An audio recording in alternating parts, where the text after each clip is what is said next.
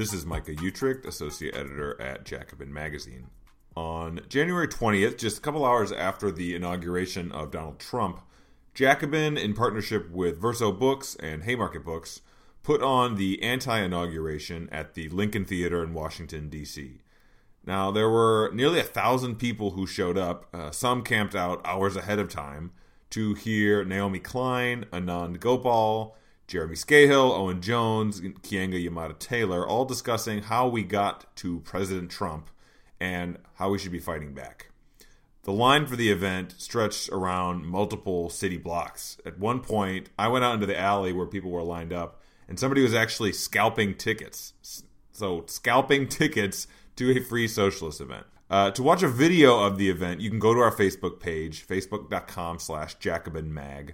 And to download a free ebook of the event, go to versobooks.com and click on the anti-inauguration on the homepage. The event begins with an introduction from Jacobin editor and publisher, Bhaskar Sankara. Hi, everyone. Thank you for coming.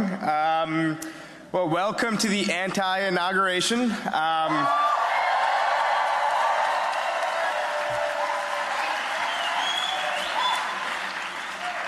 My name is Bhaskar Sankara. I'm the founding editor and publisher of Jacobin, and we're here with our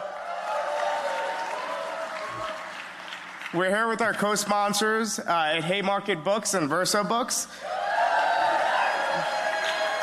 And we're thrilled to present an incredible lineup tonight. This is our A-list. This is like the first few people we asked all said yes. So, and I would tell you otherwise, and it'd be kind of embarrassing, but you know. And we're here at the historic Lincoln Theater, and we couldn't be more grateful. They've allowed us to host this event here. And thanks in particular to Rosanna and to a lot of the other staff who have been working very hard to put on this event.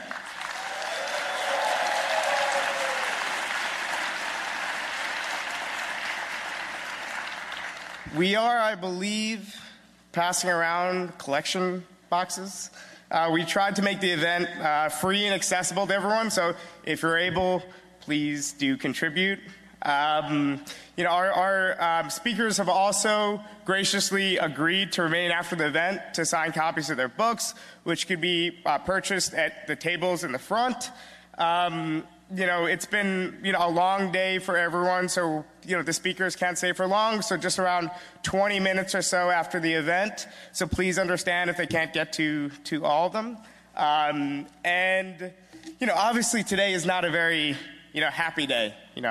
It's the start of the Trump administration, which I'm sorry to break it to you if you don't.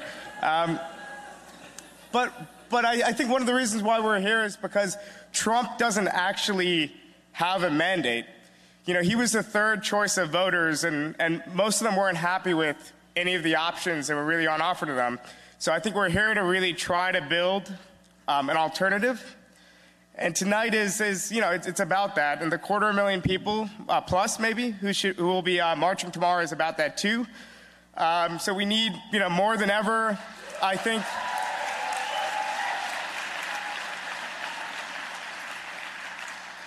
A movement with both vibrant politics and ideas. So you might say this introduction is pretty pedestrian, but I actually am sick, so this is like the Jordan flu games of event introductions. We couldn't have a better group of people to start this conversation, and I'm going to introduce them in turn. And first up is Naomi Klein.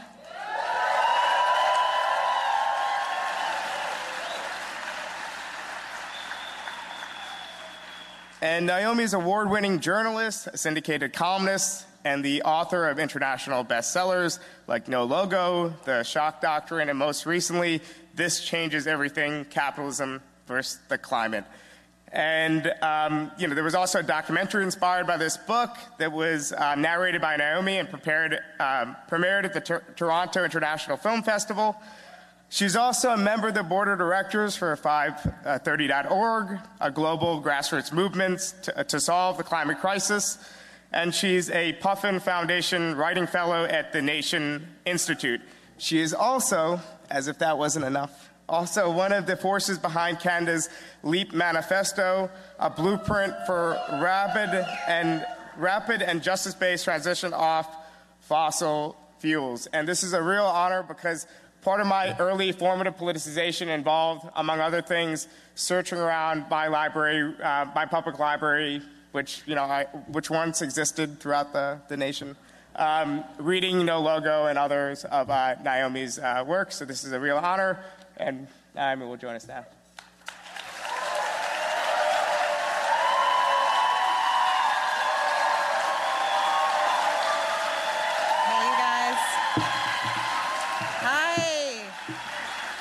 My God.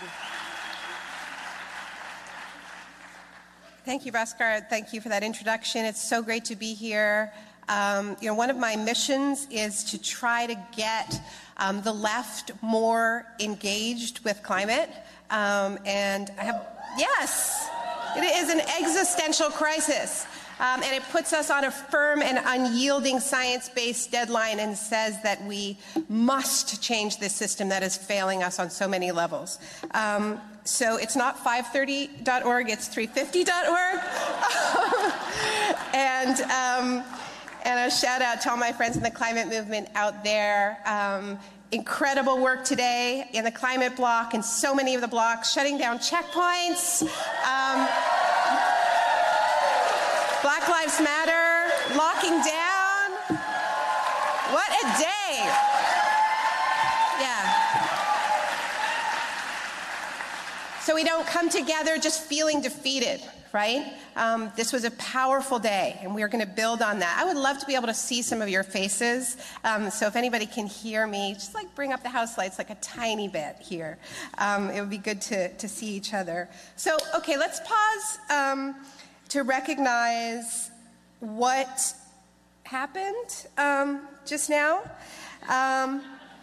Okay, so the people who already possess an absolutely obscene share of the planet's wealth and whose share grows greater year after year, latest count, 8 guys worth half the world, are determined to grab still more. The key figures populating Trump's cabinet are not only the ultra-rich, we know that, and frankly, that's not such a big change, but they appear to have been selected on the basis of having made their money knowingly causing maximum harm to the most vulnerable people on the planet. That appears to be like a job requirement for entering. So these aren't just like uber capitalists, these are like the really, really junky junk capitalists, okay? There's junk banker Steve Mnuchin, Trump's pick for Treasury Secretary, whose lawless foreclosure machine, as it's called, kicked tens of thousands of people out of their homes. Many of them people of color, the most vulnerable people in the United States. And from junk mortgages to junk food, there's Trump's pick for Labor Secretary, Andrew Puzder. So as CEO of his fast food empire, it wasn't enough to pay workers an abusive, non-livable wage. He also stands accused, his company stands accused in several lawsuits of stealing workers' labor by failing to pay them even those unacceptable wages for the work they did, for the overtime they worked. So moving from junk food to junk science, there's Trump's pick for Secretary of State, Rex Tillerson. So Exxon, the company he worked for his entire life, his entire adult life, bankrolled and amplified garbage science and lobbied fiercely against meaningful international climate action behind the scenes. And in no small part, because of these efforts, the world lost decades when we should have been kicking our fossil fuel habit, made the climate crisis much, much worse. And because of that, countless people on this planet are already losing their homes to storms and rising seas, already losing their lives in heat waves and droughts, and countless millions will ultimately see their homelands and countries disappear beneath the waves because of the climate change we've locked in.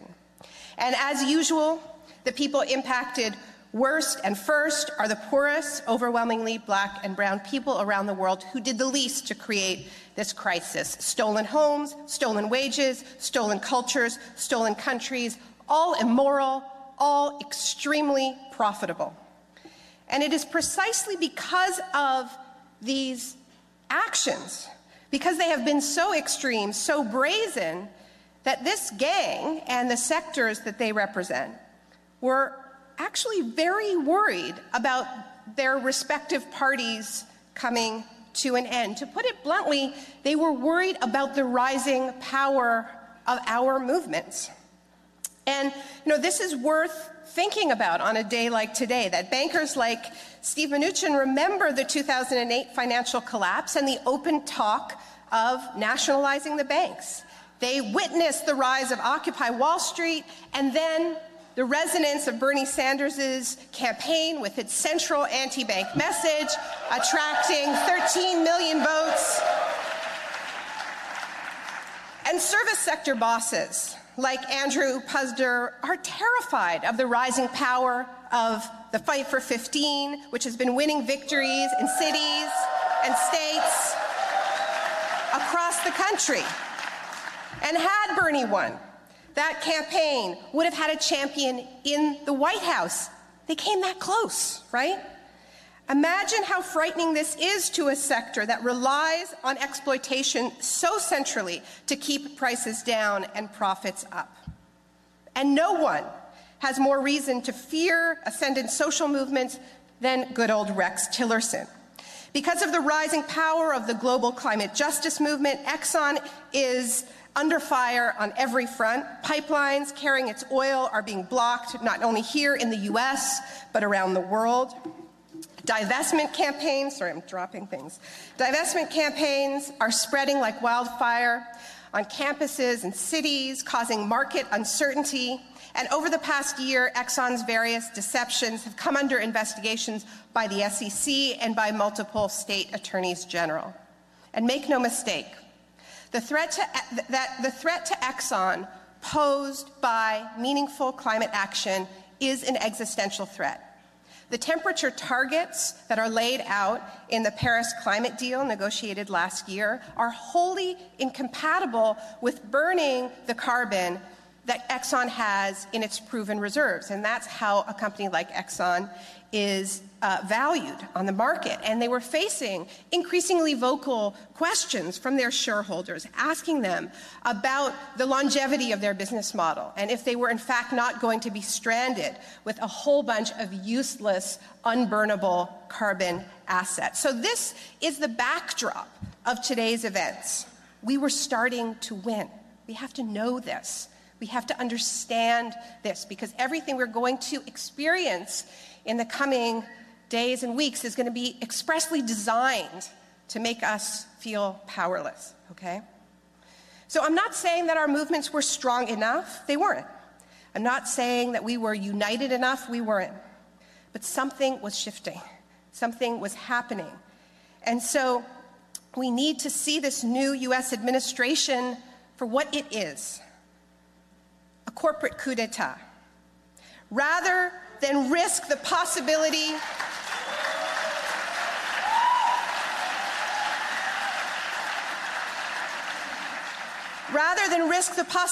of further progress, this gang of fossil fuel mouthpieces and bankers have come together to take over the government to protect their ill-gotten wealth. Of course, Trump won't sell his businesses or do a thing to untangle that web of conflicts of interest. Of course, his appointees aren't doing it either. Steve Mnuchin lost track of $100 million.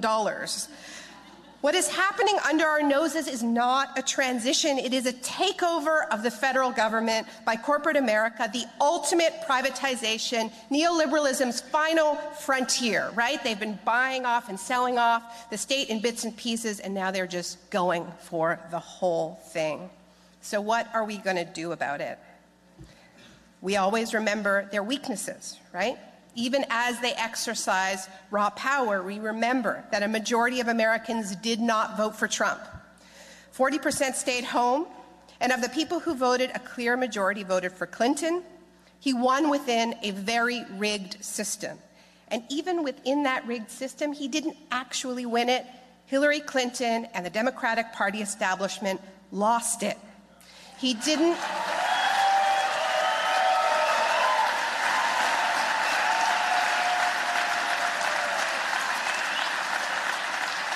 And this is just numbers, right?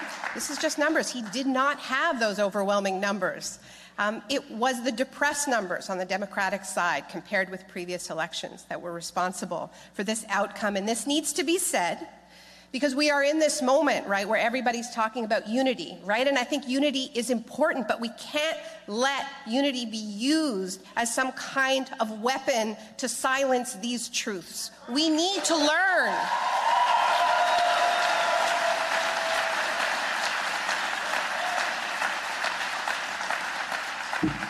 The Democrats didn't think campaigning on tangible improvements in people's lives was important. They had virtually nothing to offer to people whose lives had been decimated by neoliberal attacks. They thought they could run on fear alone of Trump, and it didn't work, okay? So before I get into what we're going to do about it, I want to talk a little bit about shock. As you know, it's a preoccupation of mine. And I think a lot of people describe how they've been feeling since the election as being in a state of shock, right? And it's important to understand what that means, right? Shock is, it's not about something bad happening, it's about something bad happening that we don't yet have a narrative to explain, right? The shock is the disorientation. And so this didn't fit the narrative of what a lot of people thought was going to happen, and so there's that destabilization that happens that makes us vulnerable to somebody coming in and going, well, this is why, and this is the story, right? But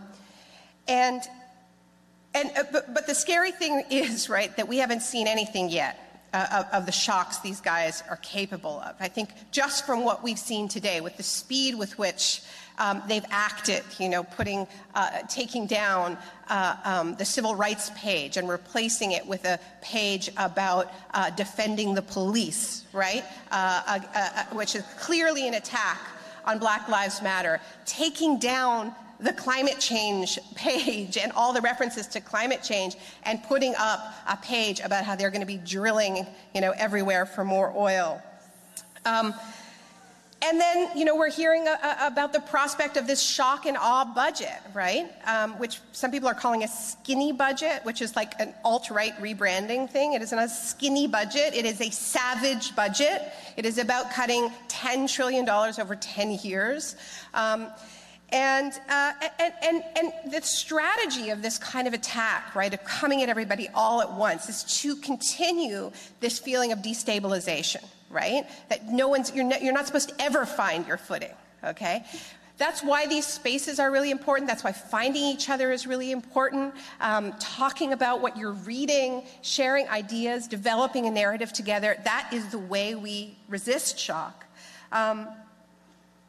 It's something to remember, and I just remembered it today, is that when I wrote the shock doctrine, the sort of prototypical example of this strategy of exploiting crisis really is Hurricane Katrina, and how that shock of that extreme weather event combined with the effects of neoliberalism, combined with institutionalized racism, was expertly exploited by the Republicans to wage war on the public sphere, to wage war on Black people in New Orleans, and also to open the door to more oil drilling.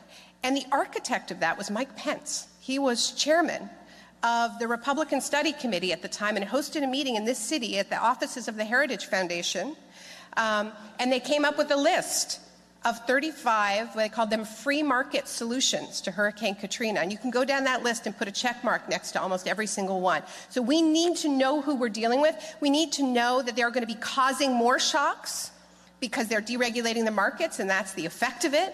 They're going to make all kinds of enemies, and there's certainly going to be blowback from that. And of course, the climate change that they're denying is going to keep coming. But they're not going to learn from that. They're going to exploit it. So we need to have our own strategies. I think they don't understand that we're on to them. And that by coming after us all at once, they're actually not going to divide us and have us scrambling. They're going to unite us. They're going to build... Yeah. We need to have each other's backs. We need to resist as never before. There was one line in Trump's speech, actually, there's that dog's breakfast of a speech today that I actually liked. Now arrives the hour of action, I believe he said. I think we can appropriate that one. But it is not enough to simply say no to these attacks, right? It's not enough because we know that where we are now before the attacks come is entirely unacceptable. The levels of inequality, the levels of racism, and the climate chaos that we've unleashed. We need radical system change, right? And so as we say no, we also have to be proposing. We also have to say yes. And so I think our task is to find our footing, find our narrative, find the common threads that connect our movements. And that means, first and foremost, dropping this nonsense of pitting class against so-called identity politics and economic justice, against fighting racism and war, against climate change. We need, this my issue trumps your issue helps one thing, and that is Trump, okay? We need to understand how all of our issues are interconnected and how our fates are intertwined, because they are. Nothing has done more to liberate our elites, to build their corporate dystopia, than the persistent and systemic pitting of working class whites against blacks and immigrants, men against women.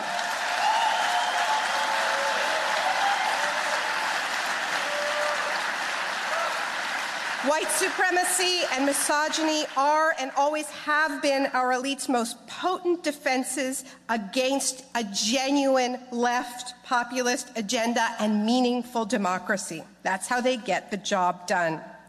So we need this agenda, and we need solutions that also show that it is possible to radically cut our emissions while fighting economic inequality and bringing resources to communities of color that have been on the front lines of extraction and pollution and police violence. We can design policies like that, and we can fight for them. And that's what we tried to do in Canada with Elite Manifesto, and built a coalition of 220 organizations, bringing trade unions together with the climate movement, with Black Lives Matter Toronto. And, it's hard work, but it's the only work that matters right now, is coming together.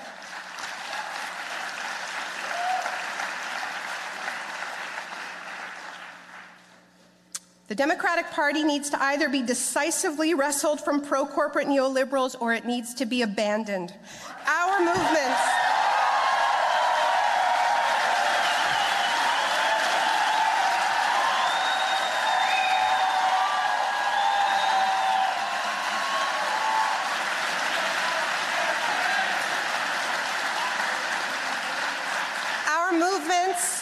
are rich with leaders and rich with ideas. So let's get out of shock right away and build the kind of radical movement that has a genuine answer to the hate and fear represented by the Trumps of this world.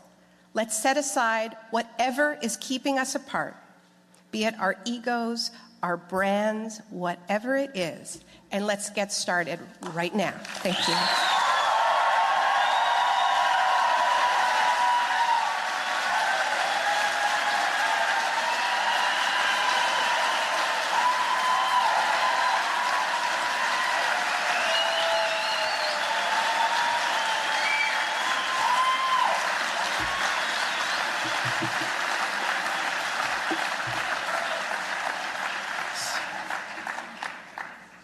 Because I forgot to mention it before, both of Naomi's books are in the back. Our next speaker, Anand Gopal, I've known for a little bit. I've known his writing for a long time. So I thought enough time to come up with, an anecdote that was, a little bit deprecating, but also very endearing. But I actually didn't, I just wrote a placeholder note saying that anecdote. So, but he's a journalist and the author of No Good Men Among the Living, America, the Taliban, and the War Through Afghan Eyes. His book was a finalist for the 2015 Pulitzer Prize and also for the 2014 National Book Award. He served as an Afghanistan correspondent for the Wall Street Journal and the Christian Science Monitor, and has reported on the Middle East and South Asia for Harper's, The Atlantic, The Nation, The New Republic, Foreign Policy, and other publications.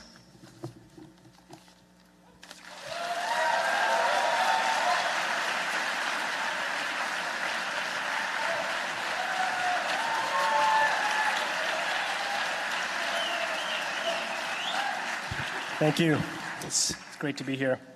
As Bhaskar mentioned, I cover foreign policy, which if you do that or in a world in which Donald Trump exists, it means that every day brings new absurdities. There's Russian hacking, of course. There's his Twitter account. There's golden showers at the Ritz-Carlton. Which, by the way, that's probably the first time that phrase has ever been uttered in the Lincoln Theater in its history. There's a lot of bluster. There's a lot of bluster in what he says, okay? But if you actually pay attention to what Donald Trump was saying on the campaign trail, he was actually quite consistent. If you cut past all the bluster and the idiocy and the stupidity, there was actually a consistent message there, which is that Donald Trump says he's going to shift to an America First policy, which means getting rid of America's foreign entanglements. He was actually quite critical of the Iraq War. He's been called in the media an isolationist president. And you can understand why that might appeal to people, particularly in some of the devastated working class communities in this country, places that had once voted for Obama and then went to Trump, like in the Rust Belt. You can understand why that might appeal, the idea of an isolationist president. Because, for example, right now the United States is at war in Afghanistan. It is year number 15 of this war. That makes it the longest war in American history. A single airstrike today in Afghanistan cost about $500,000. A single airstrike. And yet here we're told that we don't have enough money for social services. A single year of the Afghan war cost $55 billion. $55 billion, and we're told we don't have enough money for public education. Lockheed Martin is developing the F-35 fighter jet, and it's charging the U.S. government $1.4 trillion to do so. Okay, that's $1.4 trillion to develop a jet, and we're told we don't have enough money for health care. And just by comparison, the entire Medicaid and Medicare budget last year was $1.2 trillion. Exactly. Exactly. But you know, the thing is, you don't have to be a progressive to say that. For those of you who didn't hear, he said, fuck that. You don't have to be a progressive to say that. I think there's it's a widespread sentiment, even if you don't have that exact analysis, it's a widespread sentiment that there's something deeply wrong with America's role in the world, with the fact that it's been fighting 2 wars without an end in sight, costing billions of dollars and thousands of lives.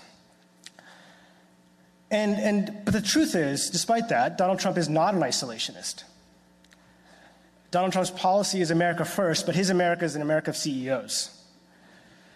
And I suspect, I would predict that we're going to continue to see foreign entanglements, foreign interventions, the drone war, everything that we've been used to. I think we're going to continue to see that, okay? At the same time, Donald Trump does represent something new in the foreign policy establishment. So what I want to talk about today is what Trump represents and how we might be able to fight him. But to understand what Trump represents, we actually have to understand what it is when we say the foreign policy establishment. What is the foreign policy establishment? What is that? And another way of thinking about this is there's a status quo in this country, and that's the way foreign policy is talked about. So what is that status quo? And so let's take a step back. Let's go back. Let's take the issue of foreign intervention. Okay, going back 40 years. The United States lost the war in Vietnam, lost it spectacularly. And after it lost the war, the ability of the U.S. to intervene in other countries, to overthrow sovereign states, was greatly constrained because of the way it lost the war. So the next two presidents, that's Carter and Reagan, they actually shifted away from open interventions towards indirect interventions, towards proxy wars. That, for example, was the war in Afghanistan that the U.S. funded the Mujahideen. It was also the wars in Central America. In the 1990s, George Bush and especially Bill Clinton tried to rehabilitate the idea of foreign intervention, of being able to go and intervene in countries and change the leaderships. It was done under the guise of humanitarian intervention. But it really took 9/11 for the U.S. to once again openly invade countries and depose the states, and of course Iraq and Afghanistan. But like Vietnam, those two wars failed spectacularly. So when Obama was elected, he shifted the pendulum back again, back towards proxy wars, back towards indirect interventions.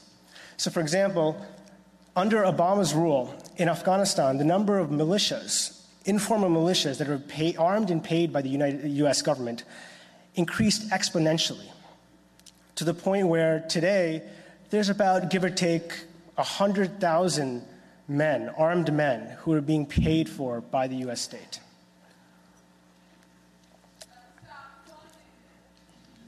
Well, yes, we need to stop funding it, but the problem is that there's been a consensus on both sides of the aisle, from Democrats and Republicans. There's been a fundamental consensus, in fact, over the last 40 years, of the basic features of American power. That is, that the United States has a right to intervene where it wants, when it wants, even if that means militarily, even if that means overthrowing sovereign states.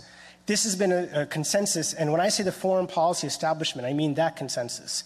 That is a consensus that has not been challenged by anybody in the two major parties. And what does that consensus look like? Well, if you look around the globe, there are 800 military bases, U.S. bases, in 70 countries. The U.S. has the largest nuclear stockpile that's ever been assembled. The U.S. defense budget is greater than the next 8 countries combined. And if we're going to be honest and describe what that is, that's an empire. That's an empire that's probably the greatest empire that this planet has ever seen. So that empire. And one of the things that drives this empire is to have spheres of influence. These days, especially after the end of the Cold War, the main reason for spheres of influence is for deregulation, for privatization, for the control of markets, to integrate areas into the American order. And I just want to read a quick quote from Jimmy Carter. This inaugurated what's now called the Carter Doctrine. This was something he said in 1979 after the Soviets invaded Afghanistan. He said, "The region which is now threatened by Soviet troops in Afghanistan is of great strategic importance. It contains more than 2/3 of the world's exportable oil. Any attempt by an outside force to gain control of the Persian Gulf region will be regarded as an assault on the vital interests of the United States of America. And such an assault will be repelled by any means necessary, including military force." So the U.S. decreed the Persian Gulf region as its sphere of influence, and any assault on that region would be met with force. The U.S. is not the only country that has a sphere of influence that is building bases, etc. There are other countries who do this: Russia, China, etc. And there's competition between these major forces, and that competition is what drives American empire. It is what drives the building of all these bases. Okay, so everything I've just described, that is the status quo foreign policy that both parties have agreed upon for the last 40 years. Donald Trump represents, to a degree, a departure from that. And the reason is because Donald Trump represents, to an unprecedented degree, the corruption of the American state. And this is what Naomi meant when we talked about a corporate coup, okay? These are businessmen who are using the state as a vehicle to further their personal business interests. Rex Tillerson, can I get a boo here? Thank you. Rex Tillerson, CEO of ExxonMobil, has been accused of having ties with Russia. Of course he has ties with Russia because he was a CEO of ExxonMobil. Now he's a Secretary of State. at the head of a state that is the enemy of Russia. And these are some of the contradictions we see. But it's only by understanding the fact that the American state has become so corrupted that there's a clique of businessmen that have taken it and are using it for their immediate business interest instead of for the long-term geostrategic imperial interests of the American empire, that we can understand how it is that a state can oppose Russia, but the head of state can be friendly with Russia. Okay? The point, though, of all this, is to say that we are faced with two options, two choices. We are faced, on the one hand, with the foreign policy status quo, which is, in other words, empire as usual. And we're faced, on the other hand, with the crony capitalism of Donald Trump. And we need to resist both. We need to resist both empire and the crony capitalism.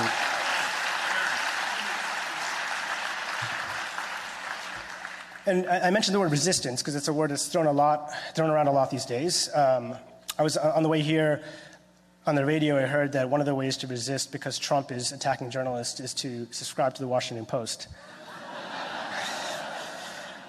And so that's not resistance. And what does resistance look like? Part of it is something that we have to actually discover. There's new strategies that we have to figure out. But we should also not forget the lessons of people who resisted before us, who resisted successfully before us, okay? And when it comes to resisting militarism and empire, if you look at all the successful movements, they've all had three features in common. The first is that they were independent. The second is they're based on solidarity, and the third is they're based on popular struggles, grassroots struggles from below. Okay, so I'll describe very briefly what I mean by each of those three. On independence, it's an unfortunate fact that Donald Trump did not come from nowhere. The first systematic attempt to write laws that targeted Arabs and Muslims actually happened in the 1990s under Bill Clinton. There was something called the Secret Evidence Law, under which immigrants could be deported from this country on the basis of evidence which they could not see. This law was primarily targeted against Muslims or people from Muslim countries, and it was so hated in the American Muslim community that George Bush actually campaigned against it. And 80% of American Muslims voted for Bush in the 2000 election. Of course, after 9/11, Bush extended these same laws, expanded it, and introduced new ones, or new protocols such as NSEERS, which was the first systematic attempt to register people from Muslim countries. Okay, this is 15 years before any talk about registering Muslims. Okay, this is back in 2001, 2002. Along with NSEERS, he also very famously gutted civil liberties in the name of fighting the war on terror. It's only because he did those things and Clinton did those things before that when Barack Obama took power in 2008, that he was able to extend those laws and add new ones, such as the nationwide suspicious activities database, under which many, many people of Muslim or Arabs or Muslims were rounded up, were accused of ridiculous things. They were detained for things like taking selfies and whatnot. In addition to that, he expanded the national security state, expanded the drone program, and took the war on terror, which is Bush's policy, and made it into a permanent state of being. And it's only because of that, it's only because of all of those policies that came before, it's only because of the dog whistle politics around the questions of Islam, it's only because of institutionalizing Islamophobia by three administrations that we could come to a point in 2016 where a man can stand for president and openly call for banning Muslims. And so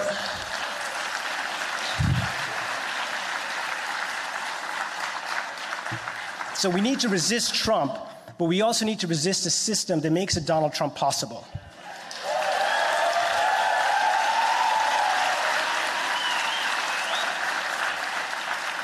And that means allying with everybody who's on our side, but maintaining independence from the liberal establishment that aided and abetted this calamity from the very beginning.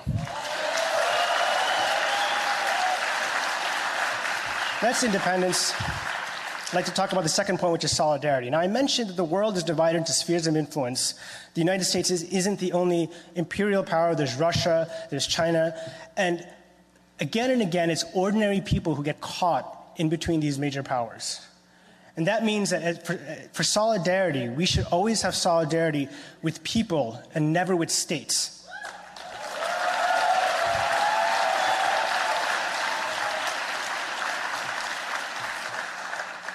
So that means, for example, solidarity with the people of Bahrain, who last week and this week have been protesting a brutal dictatorship which is being backed by Saudi Arabia and the United States. It means solidarity with people in Yemen who've been suffering through an incredibly devastating war. A war that's killed 10,000 people with American-made bombs.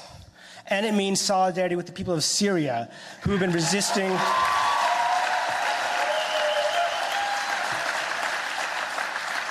people in Syria who've been resisting a genocidal dictator who is backed by Russian imperialism. So solidarity with people, never with states. And finally, I'm just going to end with the form that resistance should take.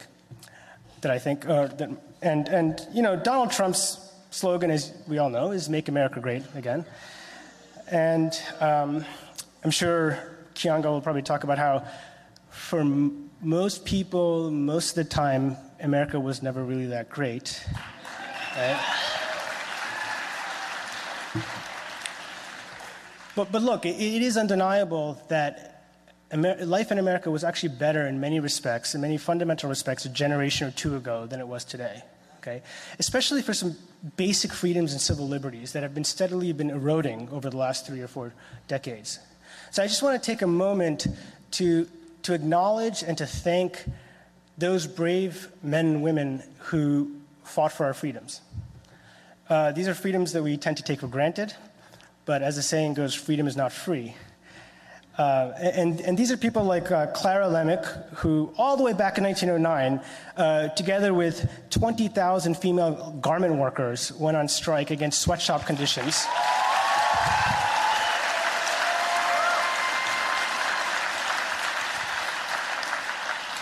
And launched a movement that eventually led to the end of sweatshop labor, so that people, generations after her, can enjoy the basic freedom of having humane work conditions. Or people like the activists in the Montgomery bus boycott, not just Rosa Parks, but all of the activists. A lot of people don't know that the bus boycott actually lasted for 381 days. Okay, 381 days just so black people could have the basic freedom of sitting where they chose on a bus.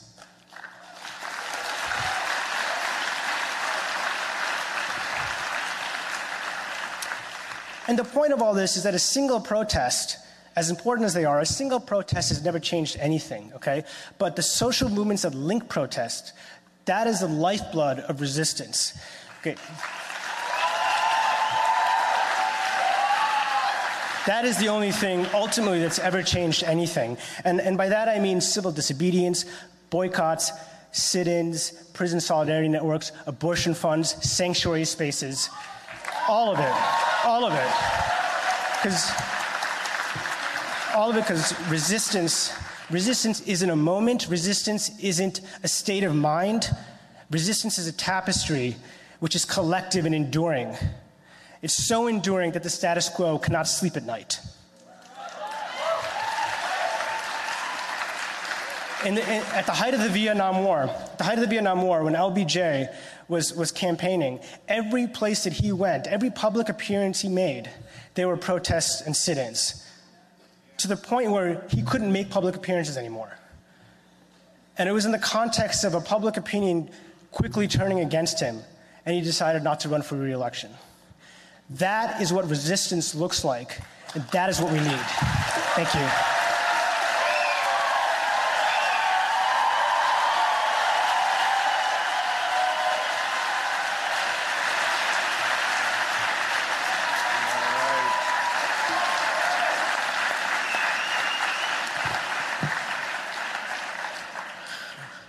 Our next speaker is Jeremy Scahill. And Jeremy is a founding editor of The Intercept, a great publication which really was vital, especially during the presidential campaign and the Democratic primaries. It, along with Jacobin, were basically the only publications I was reading, and Workers' Vanguard. But I was like, I had an audience. There was like 5 people over there. That's it. He's an investigative reporter, a war correspondent, and the author of the international best-selling books, Dirty Wars, The World is a Battlefield, and Blackwater, The Rise of the World's Most Powerful Mercenary Army, both of which are on sale. He's reported from Afghanistan, Iraq, Somalia, Yemen, Nigeria, the former Yugoslavia, and elsewhere across the globe.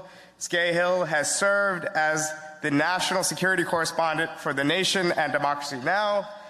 His work has also sparked several congressional investigations and won some of journalism's highest honors. He was twice awarded the prestigious George Polk Award in 1998 for foreign reporting and in 2008 for Blackwater.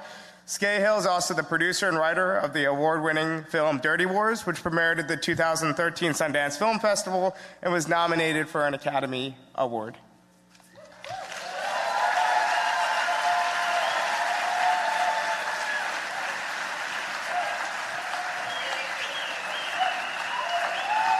Thank you. I brought a rubber bullet that I picked up after getting shot at today. I feel like I'm going through my second early 20s. Like I was in Seattle in '99, and then I'm out there with, it's been a while since I've been there. And now that I'm getting old, I'm wearing contacts, and tear gas and contacts don't match. So I'm, my apologies. I have to say, I always feel like a fucking schmuck when I speak at an event with Naomi Klein because she's always so well prepared, and I come in with like something I scribbled on a part of a napkin. Anyway, but how brilliant are the people here tonight and the experience that they bring. And, I always think it's hilarious when Anand Gopal speaks and the first thing they say is that he was a reporter for the Wall Street Journal. Sorry, punks, he's on our side now.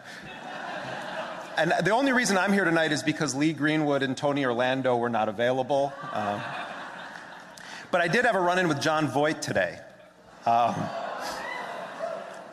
not kidding. We were just outside of where the throngs of Make America Great posse was coming out, and I noticed Jon Voight over by the Porta Johns, which is kind of like appropriate. I'm like, wow, this would be an amazing picture. So we went over there, and I was trying to think of he was like he had like this weird security detail with him. Not that he really needs security. I mean, maybe from his own daughter, Angelina Jolie. Like she would come and be like, but I went, sorry. So I'm just thinking like, what do you even ask a turd like that? But I go up to him and I said, Mr. Voight, excuse me, I'm Jeremy Scahill. Do you mind if I ask you a few questions? And he said, well, where are you from? And I said, I'm from The Intercept. And he said, well, what's The Intercept? And I said, it's an online news organization. He goes, well, which side? This is how they all think. And I said, well, actually, Donald Trump tweeted one of our links once, and which is true, he did. And he said, well, did he tweet it in a good way or a bad way? And I said, well, I think we were very critical of the Democrats. I think he tweeted in a good way. And Jon Voight then goes into some weird zone where I thought, like, if I'm like in some weird flashback of Deliverance of his, I'm in big trouble. But then he grabs me by the coat and starts like flailing me around. And I'm like, man, I don't know who this is weirder for, you or me. And he's like, I finally found you, the critical press. And I think he really thought that he was like talking to someone from like Breitbart or something. I don't know, it was some weird thing. So I'm like, so after our little weird thing and it was like one of those, I'm not a TV person, it was one of those things a scene that went on a little too long, like he was a little too into my chest. Who isn't? No, but anyway, so he's like grabbing on me, and I said, but I just want to ask you, why do you support Donald Trump? And he says, well, what do you mean? He's our president. And I'm like, well, okay, as of like an hour ago, he's the president, but why do you support Donald Trump? And he says, are you an American? Okay, yes. And he's like, well, because he's our president. And I said, no, I know, but you supported him before he was the president. So what issues do you support him on? And he says, well, did you hear his speech? And I said, yes. And he said, well, all of that. And I said, well, let me ask you, do you support a Muslim registry? And all of a sudden, the tone of the entire thing changes, and he says, I'm not going to do this. I'm not going to answer questions for your news or organization. And I said, well, we're supposed to have a free press. Meanwhile, his security now, they start to like shove me. And then I said, we're a country founded by immigrants. What do you think of Trump's idea to do these mass deportations? And the security at this point is accusing me of impeding poor John Voight's way, and they're shoving me. And you can watch the whole thing online. But the point is that he basically said, I don't want to have to answer any questions about why I support this racist, bigot, xenophobe. I just want to be the token celebrity that Donald Trump could somehow scrape up and put out here. And then with that, they kind of like, shudder him away with his people swearing at me. But such is the nature of Republican Hollywood these days, the evil conservatives lurking in Hollywood. Today in the streets, I'm sure people saw this, but there was, even before anyone smashed a car or broke a window, there was this paramilitarized presence of so-called law enforcement on the streets. And this is something that we now have all been groomed as a society to sort of accept as the new reality in this country. And we saw it in a very vivid, visceral way in Ferguson when ordinary people, and it was overwhelmingly ordinary people, primarily young African Americans and other people of color, who went into the streets to protest the killing of yet another black man in this country. And they are then facing down against a paramilitarized / militarized so-called police force. Now, this is not just a sort of coincidence of history or some kind of internal escalation on the part of local law enforcement agencies around the country. There is an actual program through the Department of Defense and the Department of Homeland Security that sells and provides military gear to state, local, and some other federal law enforcement agencies that was used in the wars in Iraq and Afghanistan, or that the military has decided that they don't need anymore because they're getting upgrades. And so they're providing their armored vehicles, their tactical gear to local, state law enforcement agencies, so that even rank-and-file police officers now look like some swelled-up RoboCop version of a SWAT team. And we see that now in the streets at almost every demonstration you go to, where you have these police forces that are basically stormtroopers. And now with Donald Trump as president, they actually may be literal stormtroopers in this country. And I don't say that jokingly, because if you look at what Donald Trump did, among his first acts in office was to take down the LGBTQ section of President Obama's website, to take down the climate change part of President Obama's website. And I'm going to have some words for President Obama in a moment, but it gives you a sense of how far removed we are from the values that exist in this room with the man that is running the show now in the United States. He said that he was ready on day 4, that he was going to start on Monday as president of the United States, but now we find out he's going to the CIA tomorrow. And this business about there being a rift between Trump and the CIA, even though Trump compared the CIA to Nazis, there isn't going to be a rift.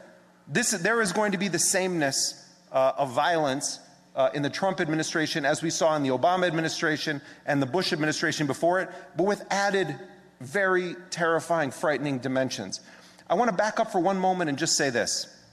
One of the most shameful legacies that President Obama leaves this country is that he used his legitimacy in the eyes of so many liberals to try to normalize the institution of assassination as a central component of U.S. foreign policy. Now, assassination has been a central component of U.S. foreign policy since the first Native people were massacred in this country. But what President Obama, Mr. Nobel Peace Prize winning constitutional law scholar, has done is to create a large stage of legitimacy for Donald Trump, and I say legitimacy within the two-party system, for Donald Trump to come in and say, I'm allowed to assassinate even American citizens who haven't been charged with a crime, even if they're not posing an imminent threat to the lives of any Americans, and even if they're not on a declared battlefield, that drone warfare should be expanded, not limited, that the president does not have to have any effective judicial or legislative oversight to a secret process of putting people on a kill list and then having it run all the way through his chain of command and then signing death warrants that amount to the President of the United States serving as an emperor, where he is the prosecutor, the judge, the jury, and ultimately the executioner by proxy of drones that will then be used to strike and kill people across the globe. We don't even know how many people they've killed through this assassination program that President Obama has expanded since the era of George W. Bush. I think it's a wonderful thing that Chelsea Manning is going to be a free woman in May.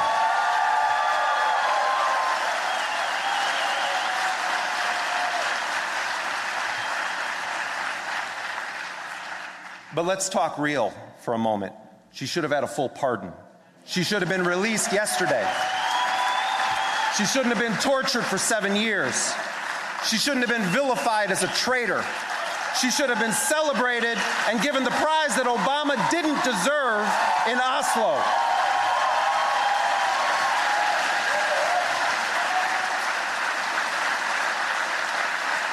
If there is an American who was deserving of the Nobel Peace Prize, it was Chelsea Manning.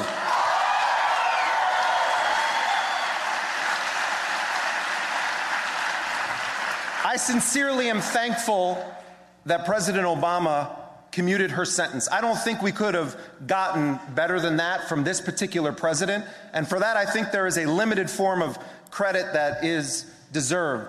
But at the same time, yes, I have a lot of qualifiers for that, but having reported on WikiLeaks, having followed and advocated for Chelsea Manning, any path that leads to her freedom, I think is worthy of our celebration, while at the same time realizing that Obama was the one who was president throughout the duration of her torture and imprisonment. But I will say this, at the same time that Obama took steps that will result in Chelsea Manning being a free woman, he sentenced Leonard Peltier to death by not pardoning or commuting the sentence of Leonard Peltier, who has languished in prison for decades. And I believe that Leonard Peltier is innocent of the crimes that he was convicted of killing those 2 FBI agents, and I think he should be freed immediately. Now, I only have a couple of minutes, and I do want to talk about the fascism that we are facing now in this country. But I do think it's important to talk about how we got to the place we are with Trump without ignoring the role that the Democrats play, because there's a deep lesson I'm going to talk about in a moment from this era that we are now entering that has to do with the 2-party system in this country.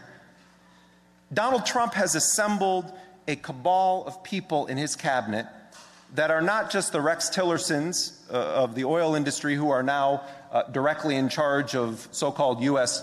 diplomacy, that you have a half-literate oil man posing as energy secretary, that you have Goldman Sachs taking most of the rest of the posts in that administration, but you have Betsy DeVos, who was named as the education secretary.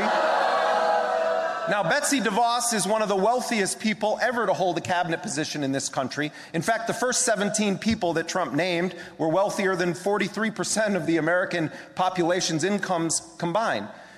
Betsy DeVos is a radical privatization activist. She's a Christian supremacist. She has, through her family foundation, supported gay conversion therapy.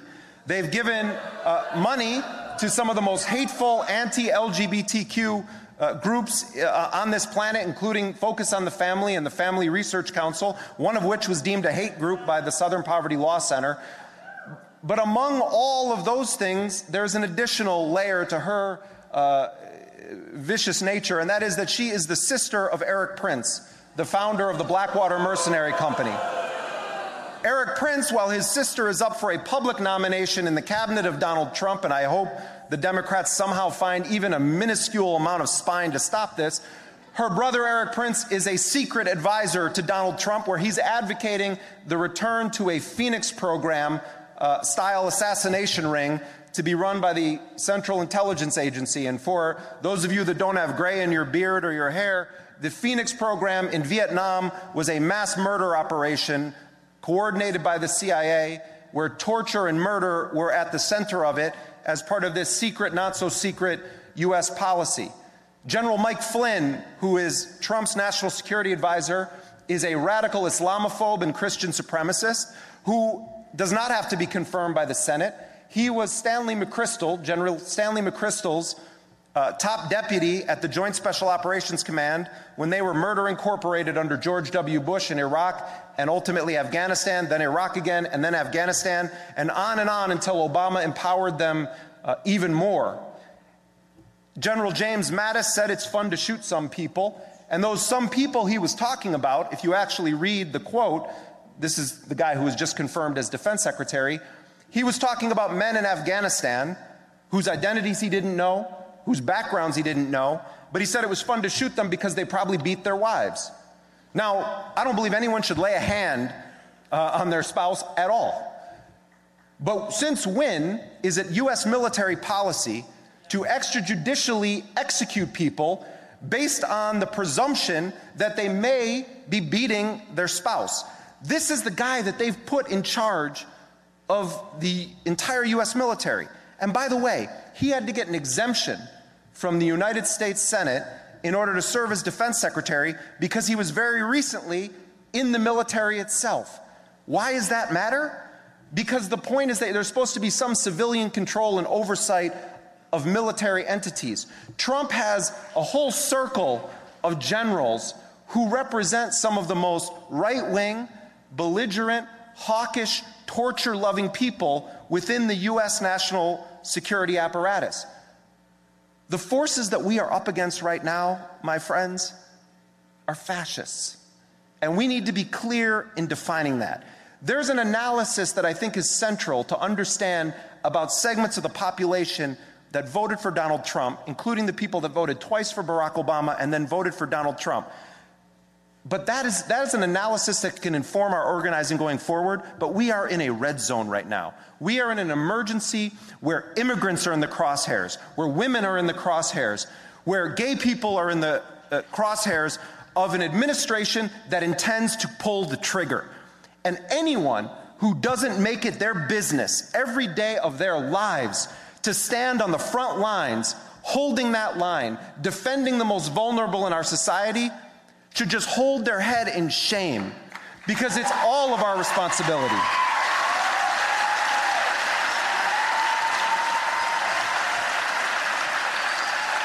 And in closing, I'll say this. Some people find some hope in Trump's isolationism. They say, oh, well, he's less hawkish than Hillary Clinton would have been. Now, I think we made clear what we thought about Hillary Clinton's war policies. She was an empire politician. She was a corporate Democrat. But let's be clear on one thing. I don't care if a fascist once in a while says something I agree with. No alliance with fascists. No alliance with fascists. Nothing in this country will fundamentally change until we get corporations out of our politics, until we stop allowing legalized bribery, and until we shatter the two-party system that gives us a choice between a corporate Democrat and a fascist minus the little mustache. Thank you very much.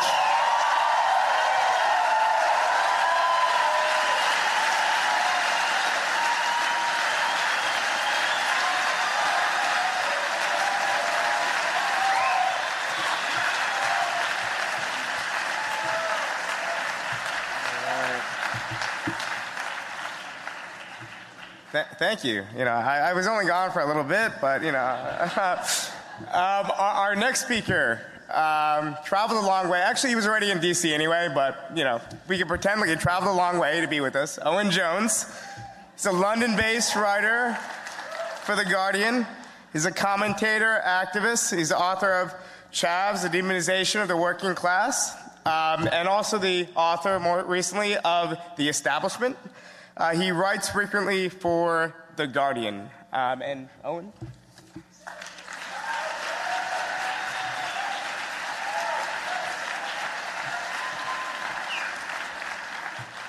Friends, well, firstly, what an honour to be invited by Jacobin on this day. Blimey, where do you begin? I don't know about you, I've been aged by the last few months. I look at least 15 years old. Now, bear with me, by the way, with my Northern English accent. I've already been told it sounds ridiculous, so we will get through this. Now, I'm hearing the knowledge that Americans love Brits sticking our noses in their internal political affairs. So I will choose my words carefully. Above all else, I'm here because of one word, and that's solidarity. Because the problems and injustices that we face, they differ in the specifics and in the scale, but the similarities that bind them are striking indeed. The people we are up against are the same. Injustice does not stop at the border, and the struggle against it must not either. Now, friends, in the coming months and the coming years, we're going to have to stand together. And that's the spirit I'm in. I'm standing here today. Now, friends, today is a shock, but it's not a surprise. What did the so-called centrist commentariat expect? That the Western world would be plunged by its ruling elites into the gravest economic crisis since the 1930s, and there would be no political consequences. Discontent is sweeping the Western world, and no wonder. Think of my own country. In my own country, back in Britain, the wealth of the richest 1,000 Britons has more than doubled during one of the greatest economic crises in the modern history of my country, whilst the wages of workers has fallen for the longest period since Queen Victoria sat on the throne of that country back in the 19th century, where most people in poverty are in work and they get up in the morning and they earn their poverty day after day, where hundreds of thousands of my fellow citizens in one of the richest countries that has ever existed are driven to charities to satisfy the most basic human need of all, other than breathing and drinking, to eat. Hundreds of thousands of them kids in one of the richest societies we have ever known, where hundreds of thousands of families are denied, again, that basic right, that basic need, a decent, affordable, comfortable home for them and for their families as well. All of these basic rights.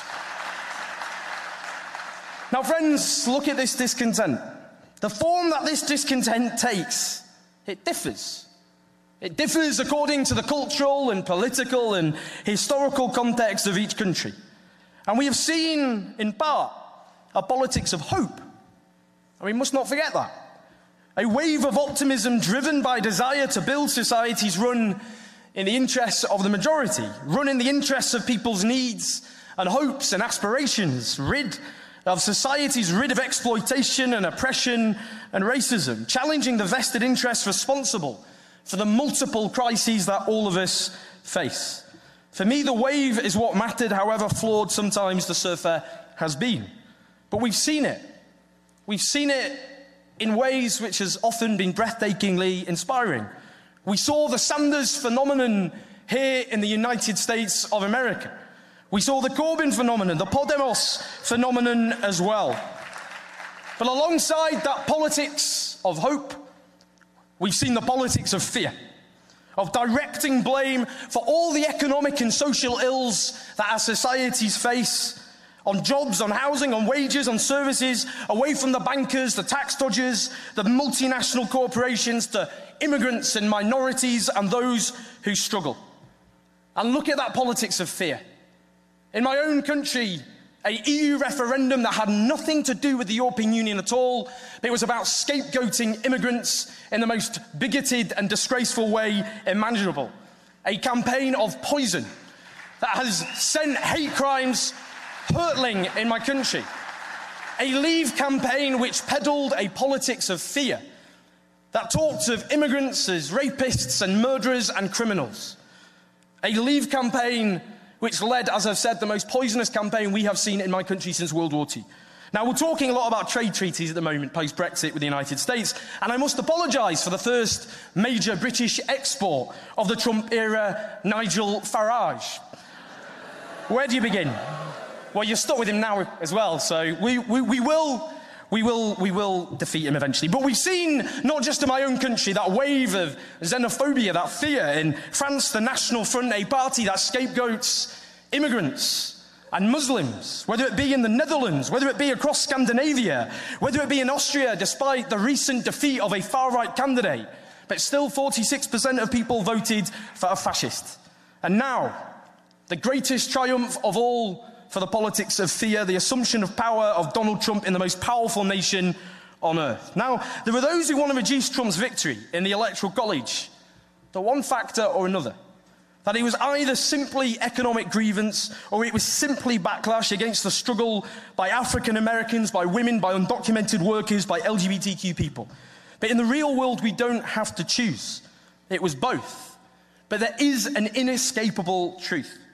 The so-called centrists, the Clinton-Blair axis, if you will, those who defended the existing order and promised merely to tweak it, they are politically bankrupt. Their unique selling point, their USP, was that we will abandon policies that challenge the status quo, but in exchange for the promise of winning, a promise that died in November. They fail, though, because the existing order, it can't work. It won't work. An order that cannot meet the needs and aspirations of the majority. One that enriches a tiny elite as the living standards of millions stagnate or decline, which robs young people of that most precious thing of all, optimism, a sense that their own lot in life will be better than their parents before them. I spoke to a man yesterday in Washington. He was in his 20s. His father had worked in the same parking garage since 1973. His parents had been inspired by Obama. That was the first time both of them had even voted. But since 2008, his father's wages and hours have been cut and his mum's healthcare, the very issue that Obama campaigned on, have gone up. As Pakistani immigrants, they were not won over by Trump, but millions of Americans who struggled were. And the brutal truth is that after 8 years of Obama's presidency, the lot of millions of Americans is as bad or worse than it was in 2008. Now, friends, in terms of the way ahead, we've seen for a long time self-described progressives abandon class. Now, the new right, or the neoliberals, whatever you want to call them, they abhorred the concept of class. They wanted to erase the concept altogether. And this is why. Because it extolled a collectivism, a common shared interest, a sense that we have the same shared interests against those people at the top, and they wanted to abolish. Margaret Thatcher, for example, she said that class is a communist concept. It puts people into bundles and sets them against each other. She said worse, so let's not even start. But it isn't so with the new populist right. They've tried to appropriate the politics of class in the most reactionary way possible. They saw the vacuum and they have filled it. Their populism tries to define a working class that is demonized, that's hard done by a liberal elite that hates their values, their way of life, everything about them. A new left, reborn, has to have class in all of its diversity, at its very heart, at its very core. Now, we saw it. We saw it with that last infamous political ad of Donald Trump. As one American leftist put it to me, it was half Occupy, half the protocols of the learned elders of Zion. But nonetheless, it cynically and ruthlessly tapped into frustration and anger felt by millions. That a plutocrat who was repeatedly screwed over working Americans, a charlatan, a misogynist, a mediocre bigot and racist, benefited is perverse, but is still nonetheless true. Now, friends, there are siren voices, and I've heard them, some quiet, some louder than others. And they are saying, and they will say, that this loss in November was because the Democrats were too progressive, that they were too zealous in promoting the rights of women, of the people of colour, of immigrants, and of LGBTQ people. So let us be absolutely clear. There is no path to power, none, that involves throwing under the bus women, people of colour, immigrants, or LGBTQ people. None. Zero.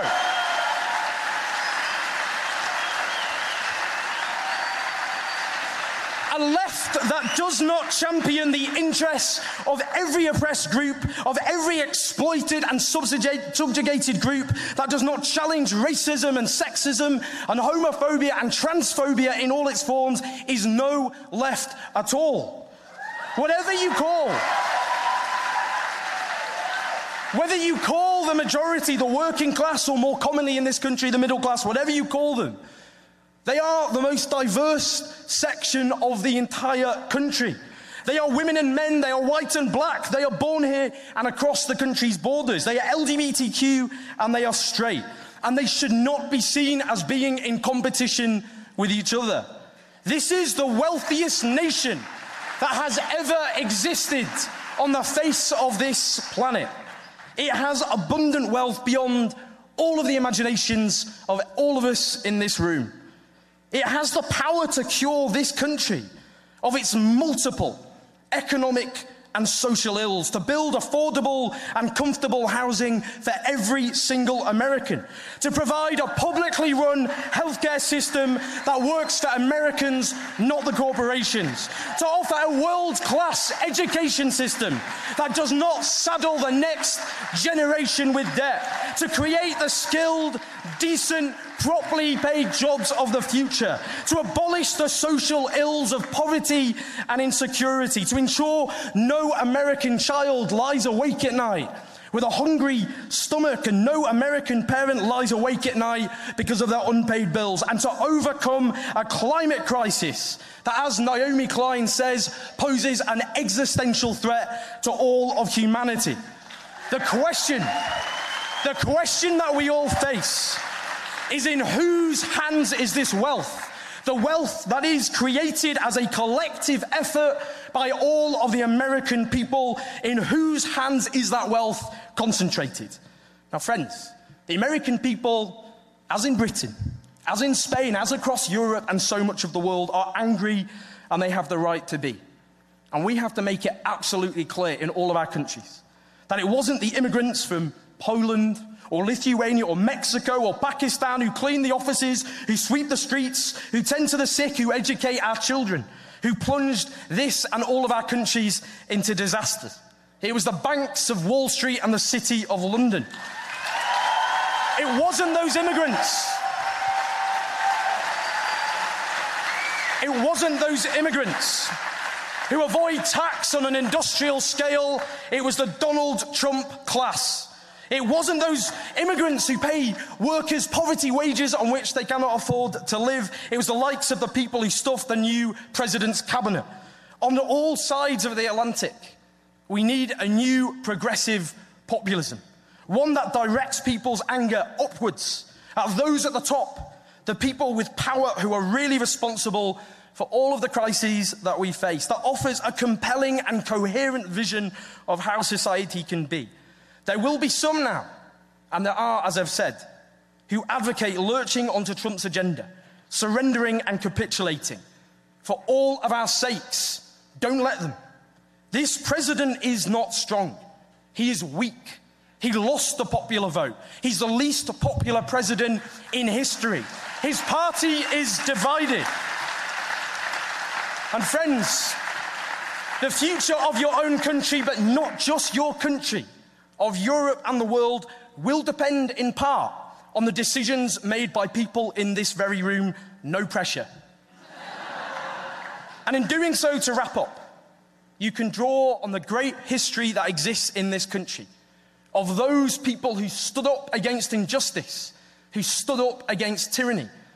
Like the suffragettes, who we now laud as secular saints and make films about, celebrating, but in their time were hated and reviled and dragged from protest by police officers and thrown in cells with tubes forced down their noses. Whether it be those in the civil rights movement who fought the tyranny of racism, whether it be those in the labour movement who fought for the rights of working people, who gave the world the slogan, "Don't mourn, organise," whether it be the LGBTQ movement, the likes of Harvey Milk, who told us, "I know you cannot live on hope alone, but without it, life is not worth living." The anti-war movement that stood and continues to stand against the violence of American foreign policy. All the rights and gains we have, They're never given to us as acts of charity and generosity by the powerful. They are won by the struggle and sacrifice of people from below. The people in this room, your mothers, your fathers, your grandmothers, your grandfathers, your ancestors before them. We stand on the shoulders of giants. Everything we have, we owe to the struggle and determination and resilience of the people who had the courage to stand up to injustice. That is a great tradition, one all of us should be proud of, whatever country in which we live. So in the coming months and the coming years, let's stand together. Let's have the same resilience and courage that our ancestors showed before us. And as we do so, we will not just defeat the likes of the Donald Trumps and the Nigel Farages and the Marine Le Pens and all the other far-right populists, but we will build a new society. A society run in the interests of the majority. A society free of oppression and exploitation and racism. A society that is sustainable. That is our goal. And if we stand together, if we fight together, we will win this battle together. Solidarity.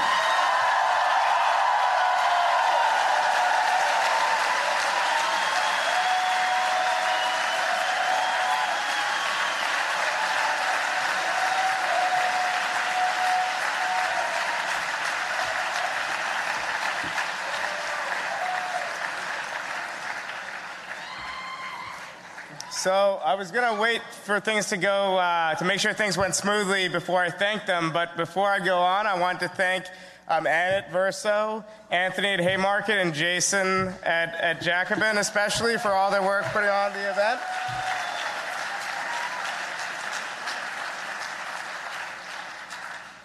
And I want to introduce our next guest, our final speaker, Keeanga Yamada Taylor.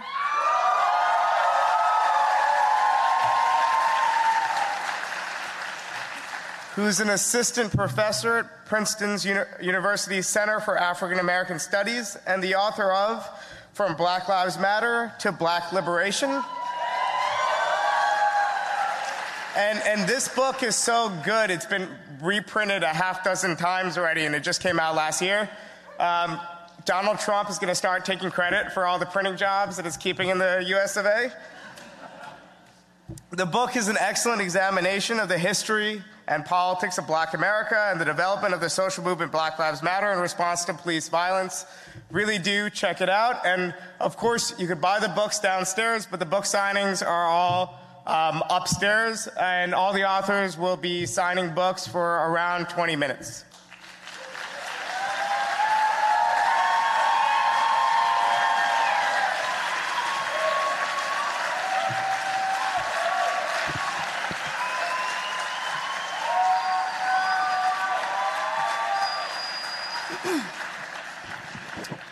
Thank you. Donald Trump has been inaugurated as the 45th President of the United States. The shock and disbelief that greeted his election more than 2 months ago must now give way to part of that pivot demands that we understand how we got here in the first place, but more importantly, how we move forward. In fact, understanding what happened in the election is absolutely necessary to understanding what happens next. Many have commented upon Trump's victory in a way that I would describe as simplistic. The best example of this, I think, is when Van Jones characterized Trump's election as revenge or a white lash against black voters who overwhelmingly voted for Obama in 2008 and 2012. I don't believe we can reduce the election outcomes to whites' collective revenge for the presidency of Barack Obama. It is an assessment that avoids many inconvenient truths about the Democratic Party while dramatically overstating the depth of support for Trump and his politics across the country.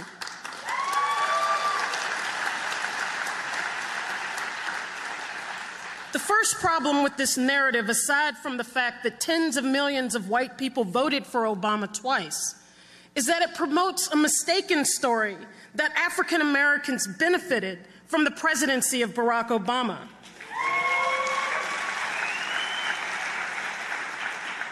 and that those supposed benefits have come at the expense of ordinary white people. The genuine fear and disgust of Trump has contributed to intense revisionism and mythology when it comes to the record of Barack Obama.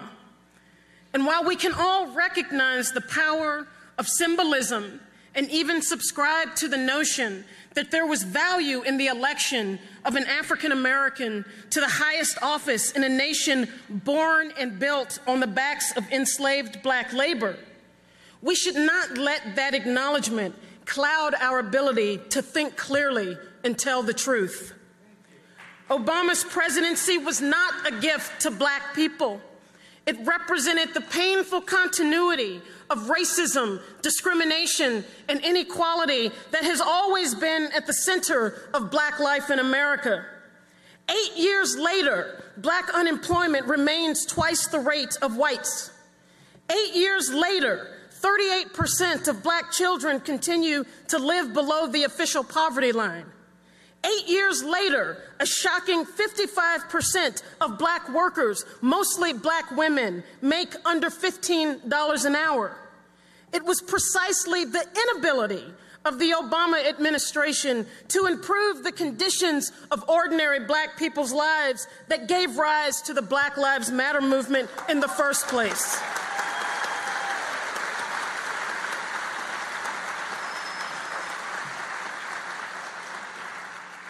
The second problem with the white lash story is that it reduces any critique of the last 8 years to a racist backlash.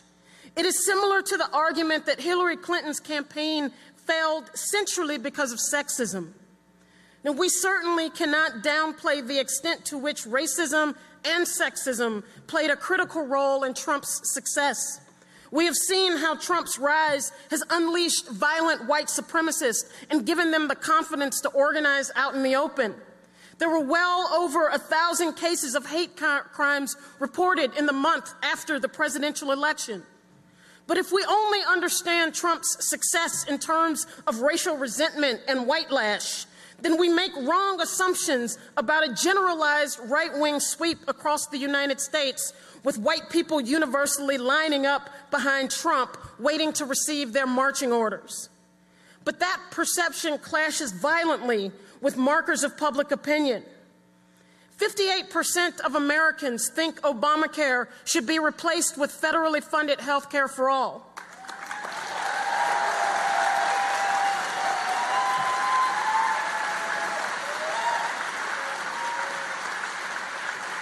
66% of Americans support raising the minimum wage to at least $10. 59% support raising it to $12. 48% support raising it to $15, which is an idea that has been demonized by Republicans and Democrats alike.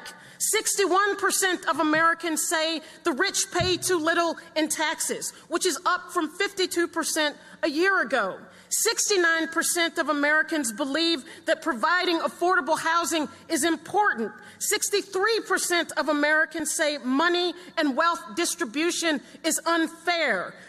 50% of whites say blacks are treated less fairly by police than whites, and 50% of whites think the country still has work to do for blacks to achieve equal rights with whites. This is hardly the portrait of a right-wing America. So how do we square this with the election? We must begin with the fact that tens of millions of Americans did not bother to vote. There are 238 million voters in the United States. And of that number, 60 million of them voted for Trump. And even among that number, 5% of people who voted for him said he was unfit to be president.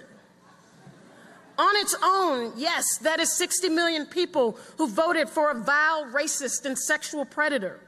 But in the wider context, it means that 1 in 4 eligible voters chose Trump. That is hardly representative of what white people think. And that is the other part of the story, that literally tens of millions of voters decided not to vote at all. The media and other political operatives describe the decision not to vote as apathy. It is an easy description that requires little thought or analysis of the problem within electoral politics that creates so little confidence and so much indifference, even when it appears that so much is at stake. One need look no further than the Democratic Party to fully understand the problem. Since the shock of the election, the Democrats have blamed their losses on Fox News, the FBI, bad messaging, and the Russians. But there is virtually no reckoning with the political shortcomings of the party. There is no reckoning with how the party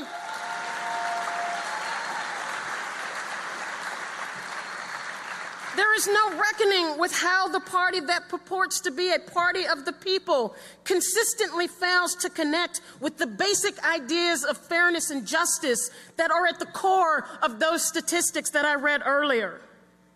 But this lack of connection is not a flaw in messaging. It is the product of a party that fully embraces the logic of neoliberalism and the political status quo.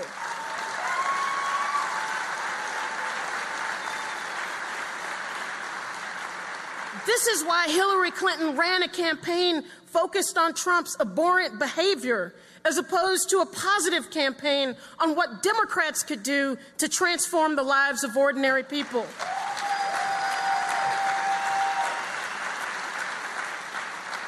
But it was impossible for Clinton to argue that her party would deliver change and break the grip of the political order that privileges the rich and powerful when it was her party that has been in power for the last 8 years. Clinton promised to be the third term of Obama, failing to realize that for millions of voters, 2 terms was enough.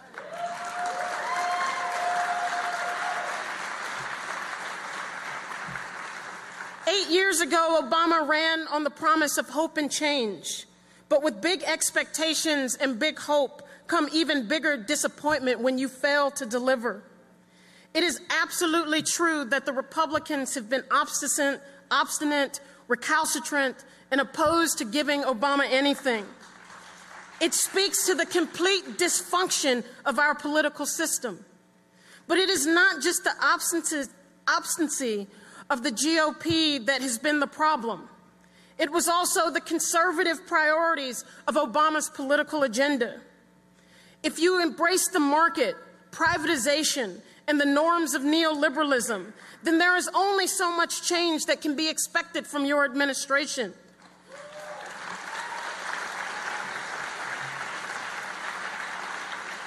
Obama raised everyone's hopes, but could not deliver. Not just because of the Republicans, but also because of this constrained political agenda of the Democratic Party.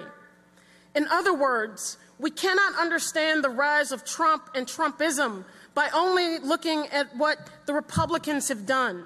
We must also understand it in terms of what the Democratic Party has not done. Embedded inside of every right-wing backlash is the failure of the liberal establishment to deliver a better way.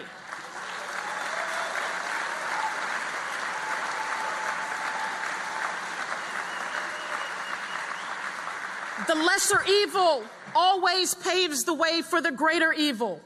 Where Obama used the machinery of deportations to banish 2.5 million people from the United States, it has set the way for Trump to do so in a more emboldened way. Where the Obama administration embraced the values of choice and privatization and gutting public education, Trump will do so in an even more fantastical way that looks to finish the job of killing public education. The political conservatism of the Democrats contributes more generally to liberal paralysis when the right does the same things but on a much larger scale. We have to ask, why is it that the largest action being planned this weekend is organized by women who initially didn't even consider themselves activists or didn't want to call the march a protest, while some of the largest organizations in the country are still walking around shell-shocked and completely unprepared to challenge Trump?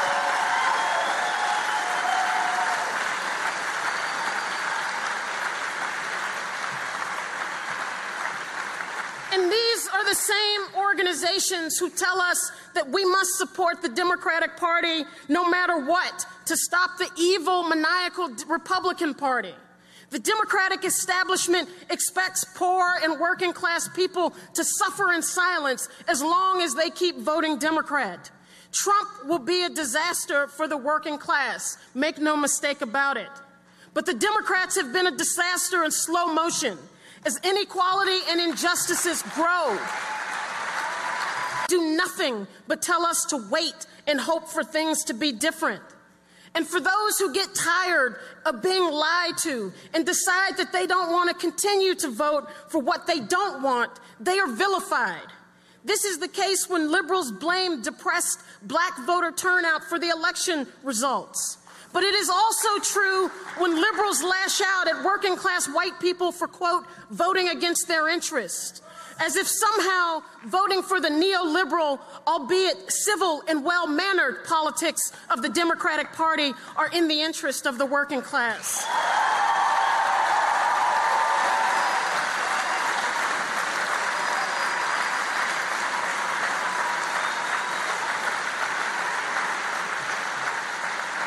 Working class interests are never on the ballot in our elections. When our political choices are constrained within the parameters of the existing two-party system, voter discontent can go in one of three places: your party, the other party, or no party at all. But if your conclusion that ordinary people are either backward or apathetic because of their relative disinterest in the presidential election, then you are truly missing what is happening in this country. There is deep anger and disgust with the political status quo in the United States. The Occupy movement, Black Lives Matter, the heroic pipeline struggles in North Dakota, and the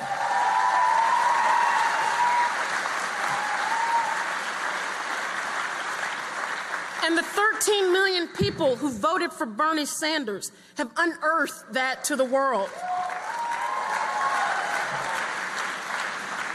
When systemic problems become too large to ignore, when socialists start gaining millions of votes, for example, or when black people riot and rebel in the streets, the news media is forced to provide some explanation. And in doing so, they typically give us fractured glimpses of reality. But rarely do they piece together the entire picture. Consider 4 separate news stories from last year. The first is the continuing crisis of the opioid addiction crisis in this country. There are 2 million people addicted to opioids in the United States, a disproportionate number of whom are white. From 2009 to 2014, almost 500,000 people have died from opioid overdoses, a 4-fold increase since 1999. A second story, briefly in the news, reported on the decline in life expectancy for white women. It is unprecedented for life expectancy to reverse in a so-called first world country. In the United States' peer countries, life expectancy is actually growing. Why is life expectancy for working class white women in decline? Drug overdose, suicide, and alcohol abuse. In Chicago, the story has been the rise in shootings and murders in the city's working class black neighborhoods. In 2016, there were 4,379 people shot in Chicago and 797 people killed. The overwhelming majority of both were African American. The news media's nonsensical explanations for the violence include retaliation. But that is only matched by the nonsense offered by elected officials, which includes the absence of role models and poor parenting. What is almost never offered as at least part of the answer is how Chicago has the highest black unemployment rate of the nation's 5 largest cities at 25%. That nearly half of black men aged 20 to 24 in Chicago are neither in school or employed. that Chicago has the third highest poverty rate of large cities in the U.S., and that it is the most segregated city in the country. Finally, there is the story of the so-called shrinking middle class. In the 1970s, 61% of Americans fell into that vague but stable category. Today, that number has fallen to 50%. It is driven by the growing wealth inequality that exists in this country. In the last year alone, the 1% saw their income rise by 7%, and the 0.1% saw their income rise by 9%. In general, the richest 20% of U.S. households own 84% of the wealth in this country, while the bottom 40% own less than 1%. The media would have us believe that this is a story primarily about the Rust Belt and disgruntled white workers. In fact, it is also a story about 240,000 black homeowners who lost their houses to foreclosure in the last 8 years.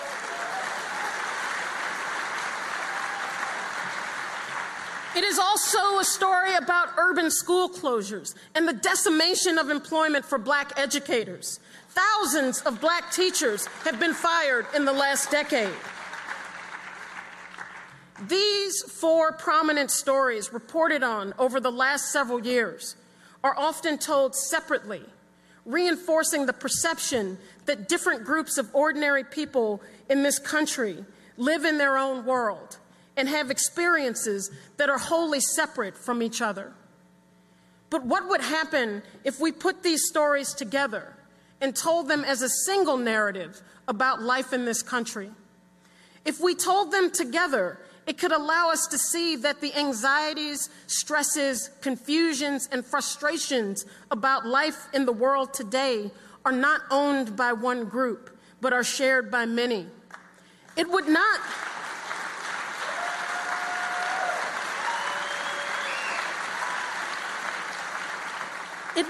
tell us that everyone suffers the same oppression, but it would allow us to see that even if we don't experience a particular kind of oppression, every working person in this country is going through something.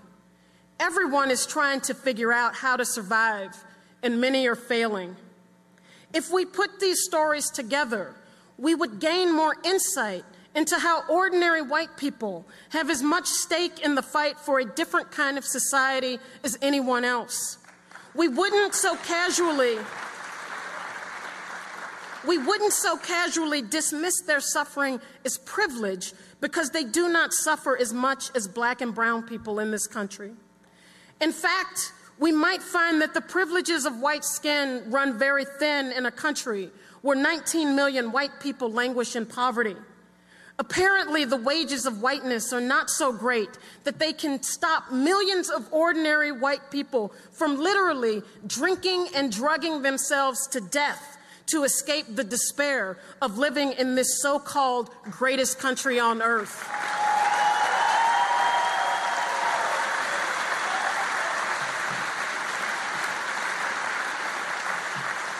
If we put these separate stories into a single story, we could make better sense of why socialism is rising in popularity, why people have taken to the streets over the last 6 years to protest the growing racial and economic inequality. There are 400 billionaires in this country. They are the reason why there are 47 million poor people. You cannot have untold, obscene wealth unless you have untold, obscene poverty. That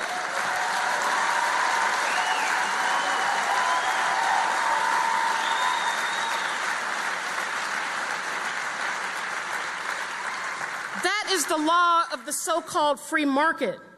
And how does this parasitic 1% of the population hold on to their wealth when we are so many?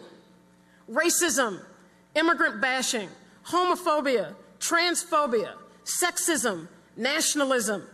They get us to fight each other while they hoard their wealth. And they keep our stories separate from each other so that we never understand the entire story, only our particular part of it. But knowledge alone of the existence of racism, inequality, poverty, and injustice does not equip our side with the political tools needed to fight the battles of today or fight for a socialist future. We need struggle, but we also need politics, because we must contend with a political establishment that wants to lower our expectations to believe that this existing society is the best that we can expect from humanity.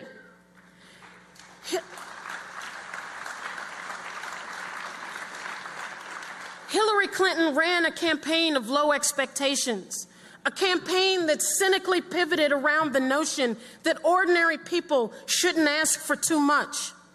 Bernie Sanders, for all the excitement that his campaign generated, for rightly demanding more, his commitment to remaining in the Democratic Party then threatens to neuter his political revolution.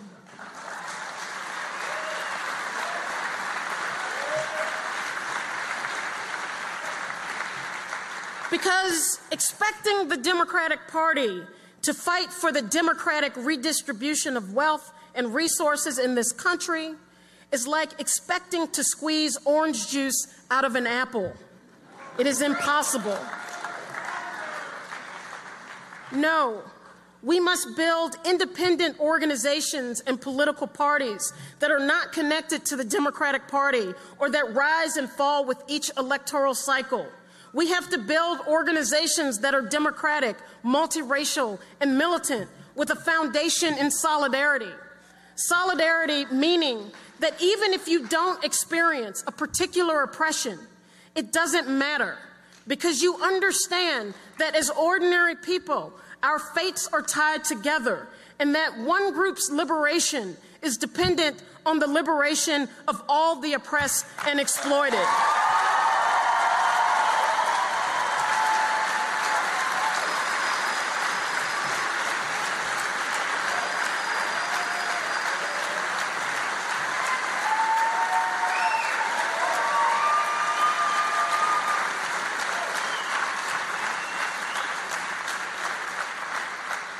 Another world is possible.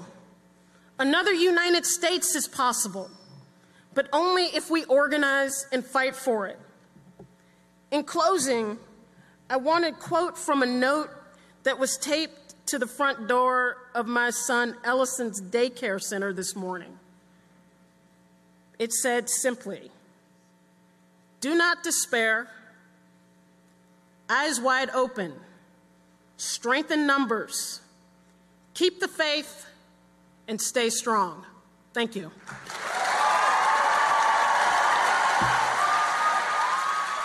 Thanks for listening to the anti-inauguration. Be sure to subscribe to Jacobin Radio wherever you get your podcasts, and leave us a rating and a review on iTunes.